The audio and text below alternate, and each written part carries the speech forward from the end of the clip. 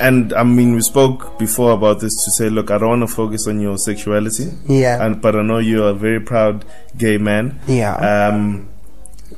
How, just briefly touch on that in terms of the childhood. How was that? Did you feel difference to other kids? Did you feel the same as them? Because that came from somewhere. Cool.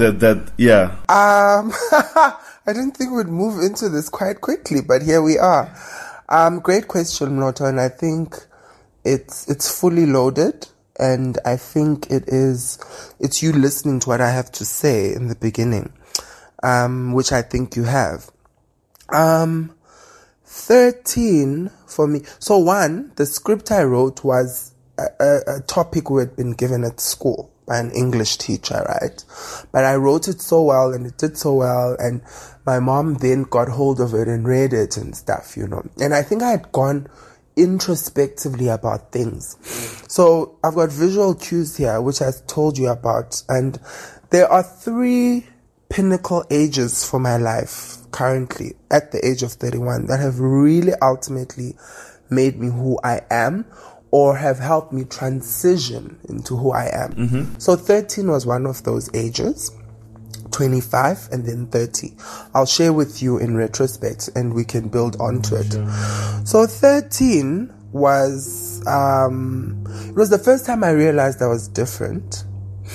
And being different was I was not like other boys, and the world was trying to inform themselves, was trying to inform me of who I was.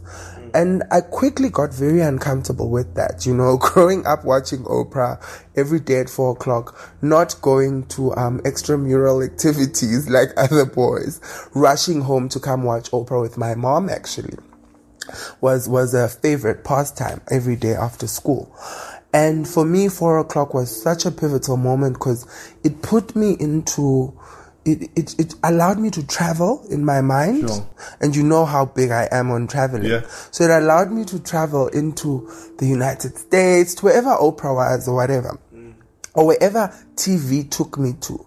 So I always say TV has always been such an important part of my life in terms of traveling and not using my current situation as a determinant of where I'm going. So 13 was a very big age for me where, first of all, you're hitting puberty. You don't understand what's going on with your body. You also look like a girl sometimes. You're shaped like a girl. And some people, before I got this beard, thought I was a girl. So in my childhood, I'd get guys, older guys, sort of trying to come on to me. And for me, I was so uncomfortable. I remember I used to run home to my mom and be like in the Tuni, where, you know, I've been sent to a shop up the road, Kwastima or Kwankukwana, in the township that we come from, Cuba. And, you know, I've been sent up the road to go buy bread or sausage or whatever young kids get sent to do. And on my merry way, you know, I'm a nonchalant kid. I'm minding my own business, got this big bum, which my mom blessed me with. And I hated it so much then. And I'm completely, utterly shaped like my mom, which is something that I hated in the beginning. Sure. But I realized it was a blessing and a curse at the same time as I grew older. And I leaned in on the blessing a bit more.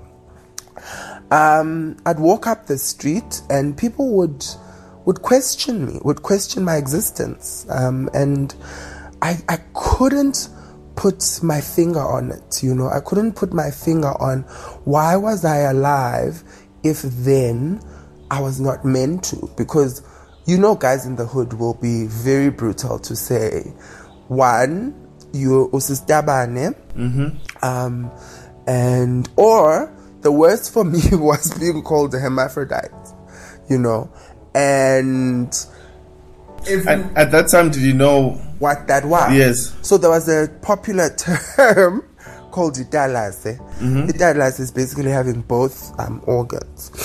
And I would walk up the street, Noto, and I'm like, do I have both?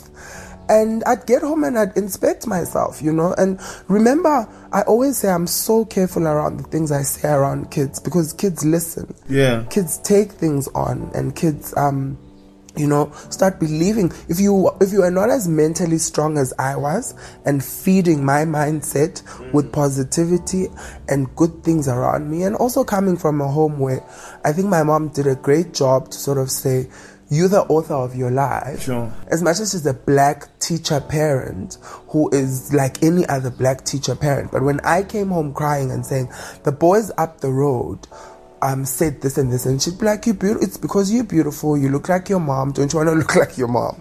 And I'd be like, okay mom, it makes sense. And then I'm crying and then saying, okay, it makes sense, because I look like my mom.